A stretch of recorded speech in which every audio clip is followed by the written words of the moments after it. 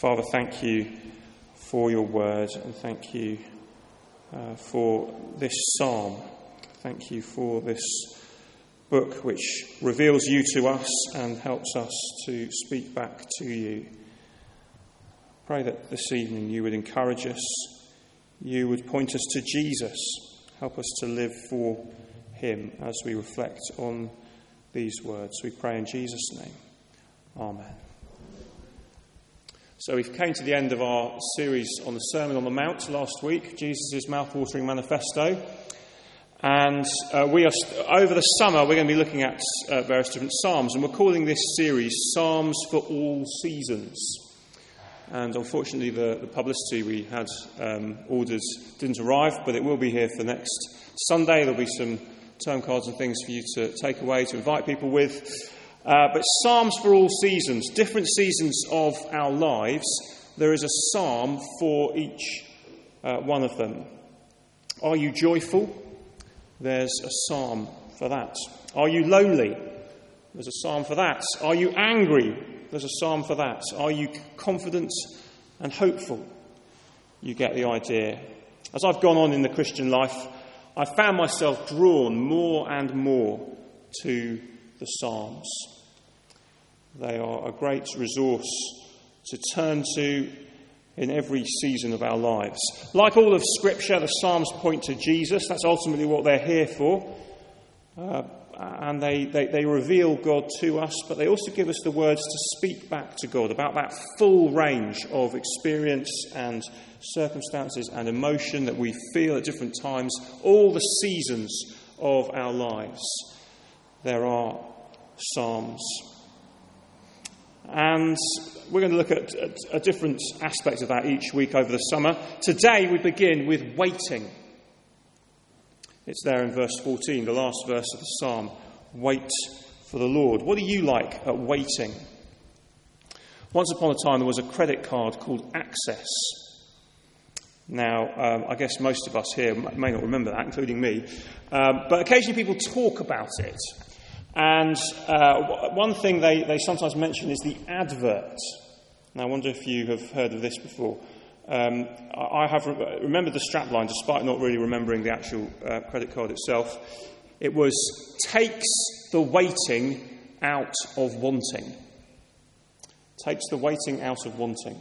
And this was Access was kind of the first consumer credit card on the market that was widely available for anybody. Takes the waiting out of wanting. I think it's genius, isn't it? You can ask Joe later whether it really is genius advertising, but it sounds good to me. It's clever, it's memorable, but it's also kind of tragic. Because it points to the fact that in our culture we're getting less and less good at waiting. You know, why wait for a computer? Why wait for a stereo, a new sofa, a holiday, when you can have it right now and worry about the consequences later? It sounds so good, doesn't it? Then there's another advert that says it better, I think. Good things come to those who wait. Yes. Now, what's that being used to advertise? Guinness. That's right. Did you know, though, it was also before Guinness, it was used to advertise tomato ketchup. Heinz tomato ketchup. Now, we were enjoying some tomato ketchup earlier on our barbecue, and we had it out of nice, squeezy bottles, which show us that even tomato ketchup is succumbing to the spirit of the age. Because when good things come to those who wait was used as the tagline to advertise it, the whole point was that tomato ketchup was in glass bottles. As you still find occasionally, if you go to Frankie and Benny's, for example, you get it in glass bottles. But you don't really anywhere else, do you? And the whole point was you've got to stand there with your tomato ketchup like this, and you've just got to wait until it sort of plops out onto your plate. Do you remember doing that? Do you remember sort of, and you get a knife and sort of try and make it come out? Takes the waiting out of wanting is what they've done, isn't it, with their squeezy bottles and the amusing squelchy noises that accompany it. Now, of course, in one sense, there's nothing wrong with squeezy tomato ketchup, and there's nothing wrong most of the times with credit cards when they're used responsibly, but they do tell us something about how we as a culture feel generally about waiting. If we can speed something up, we will, because why wouldn't you? And actually these days we rarely find ourselves waiting on a day-to-day basis, do we? Because you just get your phone out and to distract yourself from the fact that you're waiting. Sit on the tube in the rush hour in the morning or in the evening. Everybody's on their little device, whatever they're doing. There is no waiting. You know, how could we possibly just sit and wait and gaze into space like people must have done all the time before about, 1998 or something? You know, it's unthinkable, isn't it? But here's the thing, you see, that the more convenient that life becomes and the less we have to wait for anything at all, actually the less well equipped we are to understand and live the Christian life. In the opening verse David read for us, we heard Paul's summary in the New Testament of what it meant for the Thessalonian Christians to have started to follow Jesus. What did he say? What is a Christian according to him in those verses? He said, they tell how you turned to God from idols, to serve the living and true God, and to wait for his Son from heaven. A Christian is somebody who's turned, someone who is serving, someone who is waiting. There is a sense of incompleteness about living as a Christian. We haven't yet arrived. We're still travelling because we're still waiting for Jesus to return. And until then, things will never quite feel sorted as much as we might want them to be. And they may even feel worse than that. So maybe you are waiting for something now, for God to answer prayer in some way, in the face maybe of illness, in the face of loss, in the face of uncertainty, in the face of loneliness, whatever it might be. There is that sense of where is God in the midst of this pain, this uncertainty, this trouble? We are waiting. And the Psalms tell us actually this is normal human experience. And as we wait for God to answer, for something to happen, it's normal to experience fear. So look at verse 1 in our psalm. As David the psalmist waits, what does he say? The Lord is my light and my salvation. Whom shall I fear? And then even in the midst of conflict, even in the midst of enemies attacking, David says he will not fear. Verse 3, he will be confident, he says. Now, where does that confidence come from? It comes from beginning, it comes from knowing that the Lord is his light and his salvation. Think how light always conquers darkness. Darkness never wins, does it? It's so hard in London to achieve total darkness, isn't it? You probably never get it outdoors anywhere in the whole of the UK. You need to go somewhere like rural Canada or something like that to find actual, real, total darkness when the moon is not out. But even indoors, I think, in London, it's so hard to totally shut out the light. The light always invades the darkness. The light is always overcoming the darkness. And you see, in the midst of darkness, in the midst of suffering, in the midst of experiencing the fallenness of this world, the Lord is the light who conquers the darkness. He is the one who saves. But if we just say that, we miss something vital. There's a really important word in verse 1. Can you see?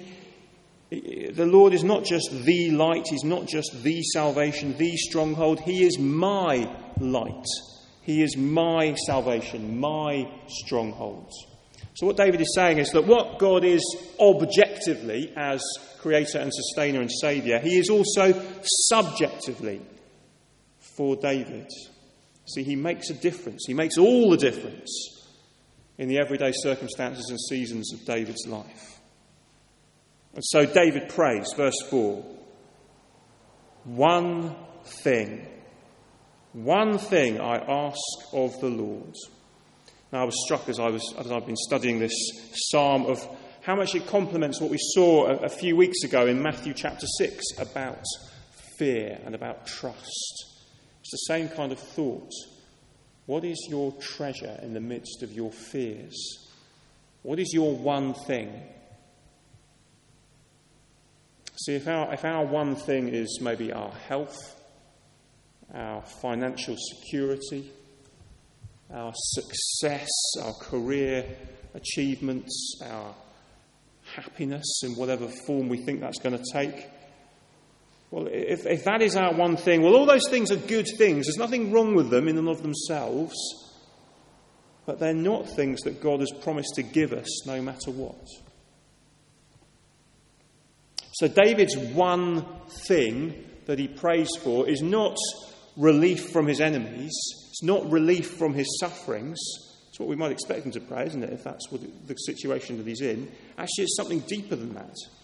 It's something that God is guaranteed to answer no matter what.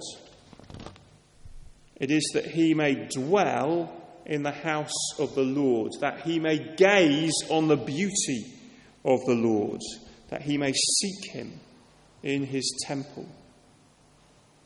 Now, you might think that sounds like three things, but really the second two explain the first, actually. So and the rest of the psalm is structured around those thoughts. And that's what we're going to see here. As we wait, how can we wait confidently? We can wait confidently when we make these things our one thing that we ask. Here is a prayer that God will always answer. So let's see how that is. First of all, to dwell. To dwell, verses 4 to 6. David longs to dwell in the house of the Lord all the days of his life. Now, what does that mean? Well, for David, the house of the Lord was the tabernacle. Soon after David came, his son Solomon built the temple. Those who sang this psalm in its final form when the Psalter was put together, they would have sung it in the temple. So that's probably how that word temple comes up in verse 4. But the point is that he's thinking about that place where God dwells. First of all in a tent and later in a building. That's how it was for Old Testament Israel. Now, what does King David mean? Does he mean that his one desire is to get a mattress and set up a little corner of the tabernacle or the temple, which is where he lives? You know, that is his one desire. I want to live there. Is that quite what he means? You know, like children imagine their teacher living in the cupboard in the classroom. Because, you know, how could the teacher live anywhere else? That's the kind of thought process they go through, isn't it? You know, no first name, no house, just a cupboard where Mrs. Jones spends her evenings and weekends. I've discovered that both children and adults very often imagine that vicars live in the church as well. That's one thing. But is that what King David means as he prays this? See, the thing is, David was a king, but actually only the Levites and the priests could live in the tabernacle or in the temple. And even they weren't in the Holy of Holies where God's presence dwelt. See, part of the answer is that what David is actually longing for is to experience the presence of God in his life. Wherever he is, whatever he's doing, he wants to see his face. As we'll see later on in verse 8. You don't know someone until you've seen their face. Now, you might say we're always in the presence of God. You know, he made everything. He's everywhere. He's omnipresent, as we sometimes call it. And yet there is a difference between being generally in someone's presence and knowing them face to face. So many people have been in the presence of the Queen, haven't we? Maybe you've been to a garden party, I don't know. I once exchanged eye contact with her at the Chelsea Flower Show. I know, it's pretty hard to deal with, isn't it? But even that is nothing more than being in her presence. So if you try and get close to her at an event like that and say, Your Majesty, can we just grab a chair and get a cup of tea? And I've just got some questions I'd like to ask you. I really want to get to know you. I want to find out what makes you tick. Well, if you try and do that, you're going to get ushered away pretty quickly, aren't you? But David is saying he wants to know God. He wants to dwell with him. And when that happens, he says, he will be safe, verse 5. See, it's not the physical building of the temple or the tabernacle that will keep him safe. It is God himself. And that means that God won't necessarily be keeping him safe by removing him from his circumstances or else by removing his circumstances from him. That's not what this is saying, because that's often the only thing we can imagine will work, isn't it? We say, make it stop, Lord, make it stop right now. Take me away from my circumstances. That isn't what David's praying and saying. He's saying, actually, God is going to make him safe even in the presence of his enemies. Do you see there's a difference? And he says it in verse 3. Though an army besiege me, my heart will not fear. He says it again in verse 6.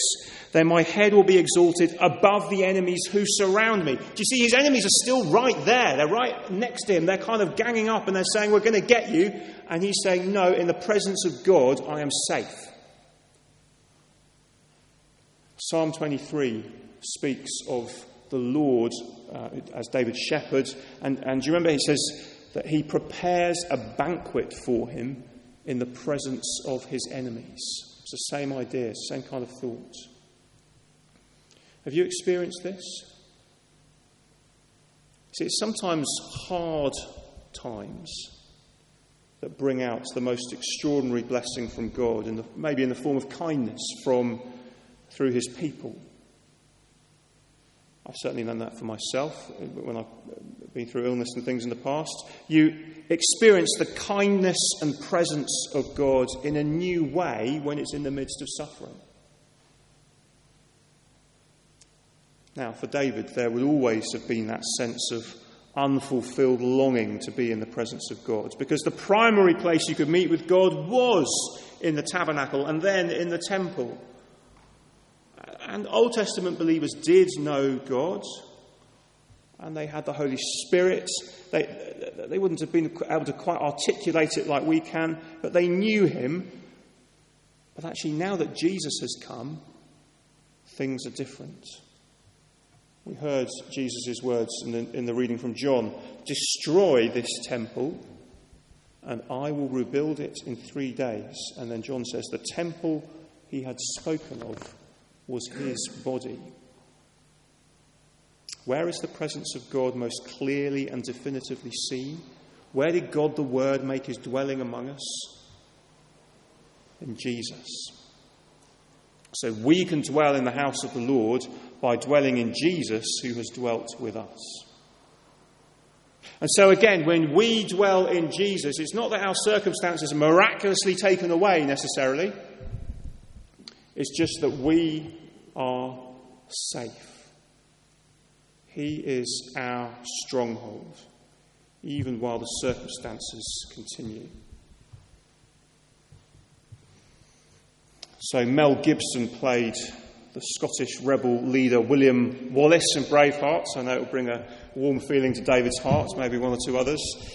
But there was that memorable line, they can take our lives, but they can never take our freedom. Well, how much more is that true when Jesus is our treasure? Whatever else this fallen world throws at us, nothing and no one can separate us from him. So do you know what it is to dwell in Jesus? If you're still investigating these things, if you're still thinking these things through for yourself, this is the heart of what it means to be a Christian. It's not about sort of trying to make yourself right with God by doing the right things, ticking the boxes, living the right life. It's about, first and foremost, dwelling in Jesus, coming to him and finding life in him that he offers us for free through his death for us. And the rest of the psalm then spells out a bit more what this dwelling looks like. Gazing on his beauty, seeking his ways. So let's look at each of those things as well. So the second thing then, to gaze, that David prays. He wants to gaze on his beauty. It was there in verse 4, but then in verse 8, my heart says of you, seek his face. Your face, Lord, I will seek. You can't gaze on the beauty of someone you've never met. So this points us to the difference between knowing about God and actually knowing God. Because there's a difference, isn't there? With the Queen again, I know loads of facts about her. I know when she was born. I think I do. I think she was born in 1926. You can tell me if I'm wrong.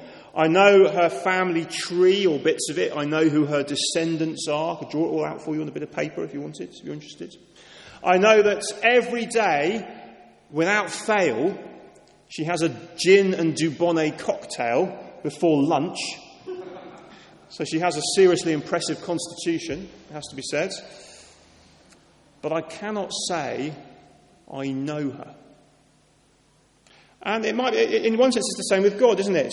That we can reel off facts about him. I can do that. I can reel off a whole load of things about him. He's holy, he's loving, he's just. He sent Jesus to die for us. I can explain to you what Jesus' death achieved, how the cross works. I can explain what it means to be justified by faith alone.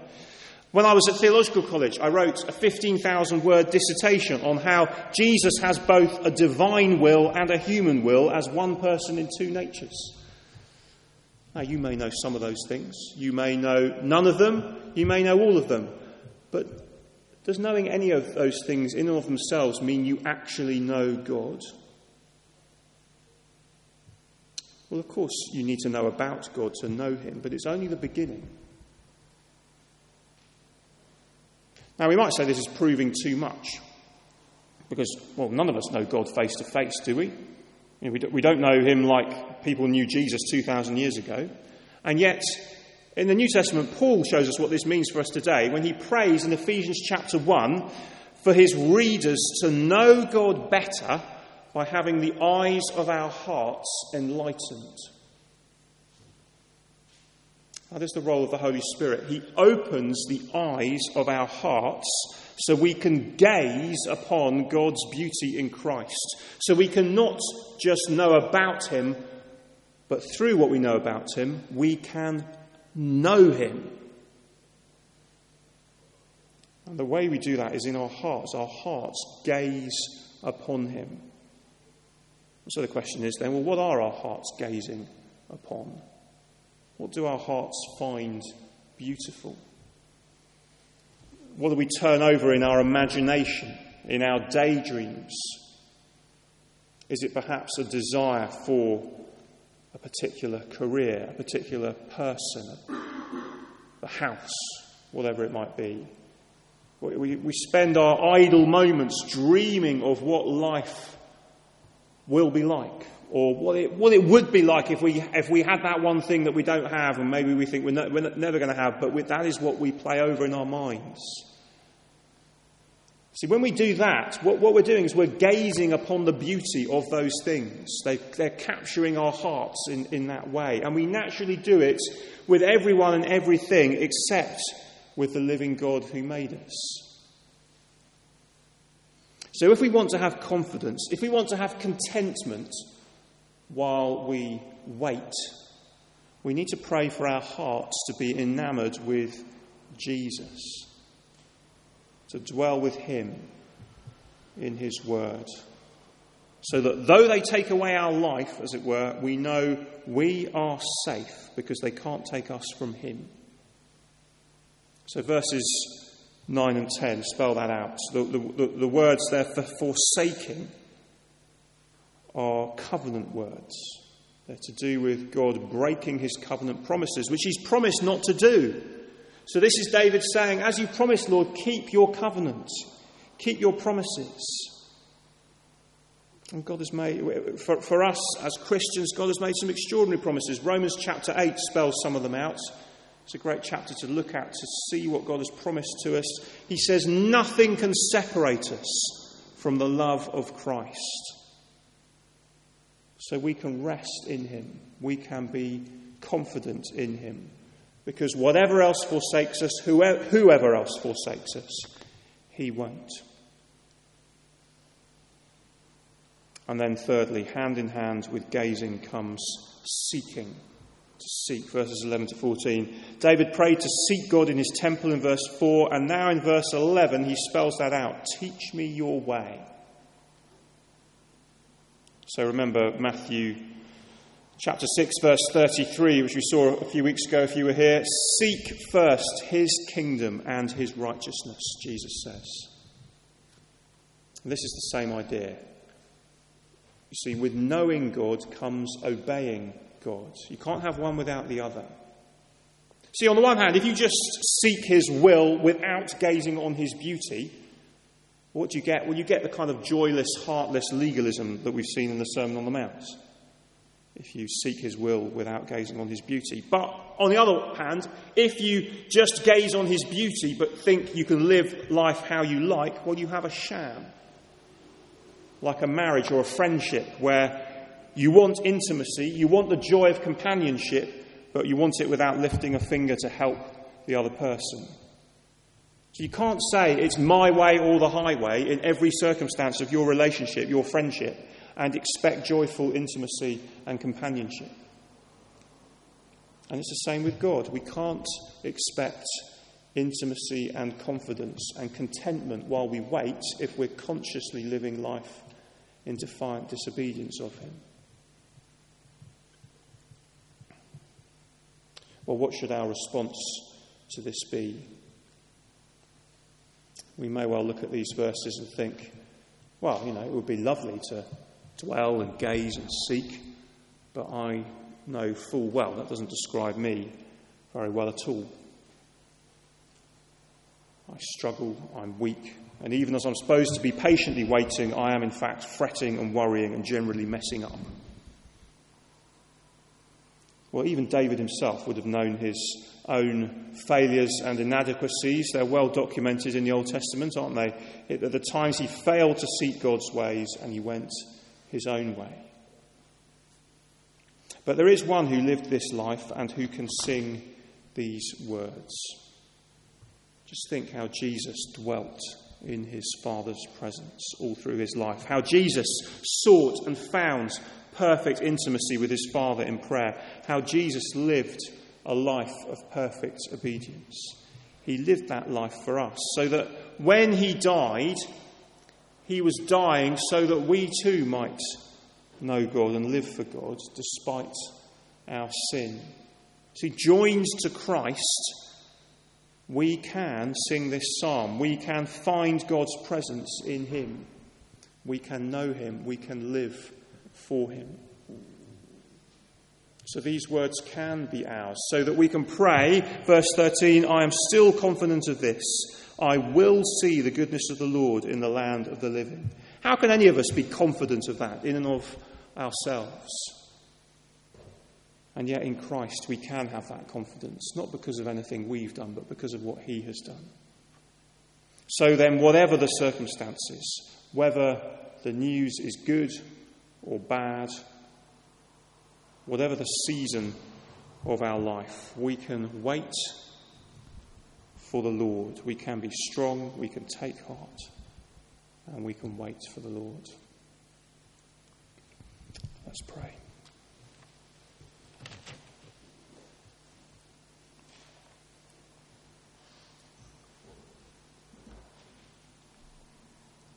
Father, we are people who struggle to wait patiently, to wait with our eyes fixed on Jesus.